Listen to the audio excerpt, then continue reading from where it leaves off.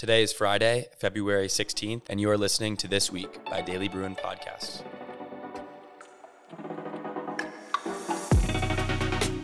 This Week is the Daily Bruin's weekly news podcast for college students. Every Friday, we bring you the biggest news of the week from around the world, across the country, and on campus. My name is Jack Garland. I'm the Podcasts Editor, and today I'm joined by two podcast contributors, Aashay Ghiya and Reese Dahlgren. And back on the podcast today is Catherine Hamilton, the news editor for the Daily Bruin. So this past Sunday was obviously the Super Bowl. Did you all have any plans? My plan was to watch the game. I was rooting for the 49ers, and I was a little disappointed in how the defense played on some key downs and cost us the game. Yeah, that was a bummer for Niners fans. What about you, Reese? Yeah, so I'm from the Bay Area, so I was rooting for the Niners, but unfortunately it turned out how it turned out. I sat in the same room while the game was playing, but I was rooting for the Chiefs because the kicker, Harrison Butker, went to my high school. Oh, cool. I was just rooting for a good game, so I was pretty happy with it. Sorry, Aashay. Yeah, it happens. Let's get into the news. So, Aashay, what is the biggest international story from this past week? Well, Israeli forces began an offensive in the city of Rafah, putting over 1 million Palestinians at risk. Rafah is the last safe zone in Gaza. Prime Minister Benjamin Netanyahu believes that Hamas militants, particularly Yahya Sinwar, the architect of the October 7th attack, are taking shelter there. Rafah's population has quintupled to accommodate Gazan refugees. Israel has planned to evacuate civilians from Rafah, but it's unclear how an evacuation will work given the high number of civilians. And how is the international community responding to this impending offensive in Rafah? Well, neighboring countries like Egypt and Jordan have stated their opposition to this offensive. Egypt does not want to accept displaced Palestinians and potentially cause instability in the Sinai Peninsula. Jordan's King Abdullah issued strong verbal support for a ceasefire. Rafah's proximity to the Rafah and Kerem Shalom border crossing may render it impossible for aid to enter the region in the event of a conflict. This adds to what the UN has already declared as a humanitarian crisis. And what is the U.S. saying about all of this? Well, President Biden has called for Israel to have a clear evacuation plan for civilians in Rafah. Although he has not called for a ceasefire, Biden has criticized the severity of Israeli offensives in an attempt to maintain international relations. So what's the Bruin angle here? Well, the offensive in Rafah affects all Bruins who have friends and family in the Israel-Gaza region. Loss of life is a tragic result of political conflict that can affect the mental well-being of loved ones. So moving on from the war in Gaza, what else is going on around the world? Indonesian Defense Minister Prabowo Subianto won the Indonesian presidential election after just one round of voting. Prabowo won nearly 60% of votes cast and caused the Indonesian stock market to jump up by over 2%. Despite his popularity, Prabowo's victory has been met with concern. This ranges from claims of favoritism from outgoing President Joko Widodo to revived accusations of Prabowo's involvement in human rights abuses and student activist kidnappings. Japan's Nikkei share average reached a 34-year high on Thursday. Fueled by gains from semiconductor chip shares, the current price of Nikkei shares are just 2% below the point of peak speculation in 1989. These prices are expected to stay, even though Japan entered a recession and the yen is losing value compared to the dollar.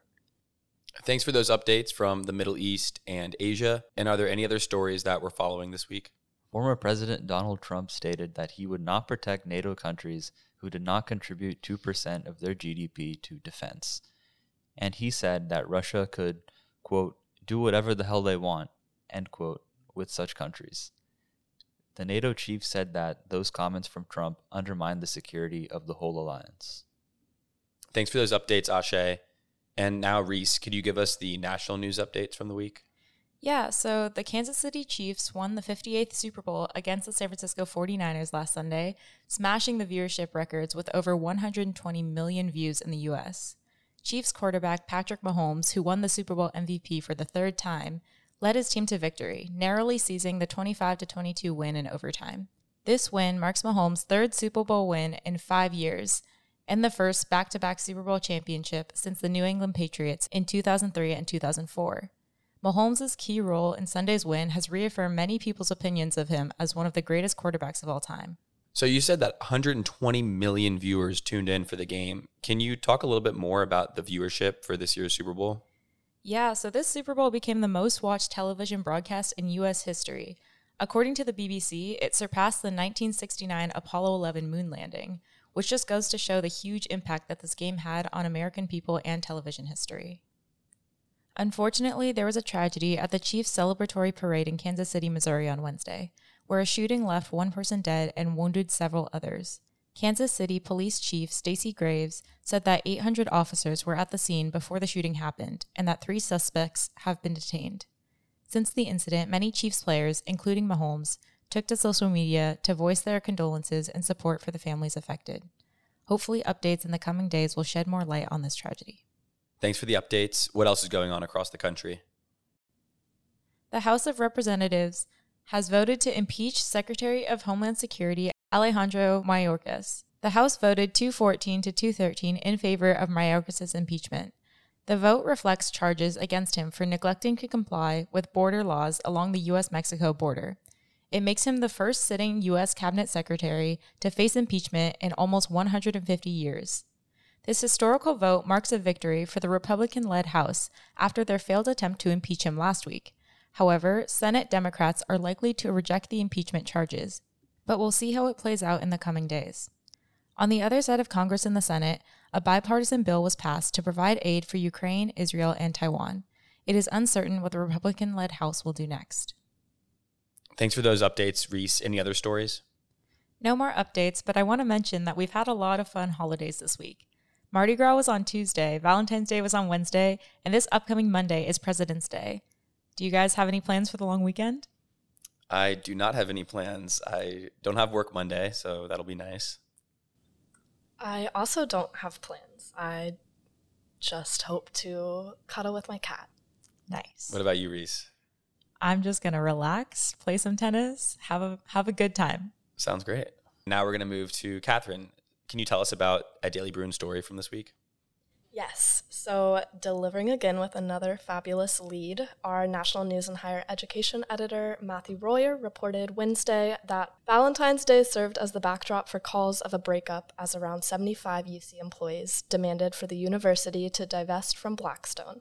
The employees were represented by the American Federation of State, County, and Municipal Employees, Local 3299, which represents service, patient care, technical and skilled craft workers employed by the university. So what did they do during this event? They went into Murphy Hall, where the office of the chancellor is located, and they stood outside the doors, and there were some speeches calling on the university to divest from Blackstone, and members who were present also taped breakup cards to the wall, encouraging the same. And why are they calling for divestment in Blackstone? Workers have said that they cannot afford basic necessities such as food, housing, and education because the UC currently is driving down wages and putting workers and unions against each other. All right, Catherine, thanks for coming on. And that's a wrap for this week. Tune in Friday for another episode.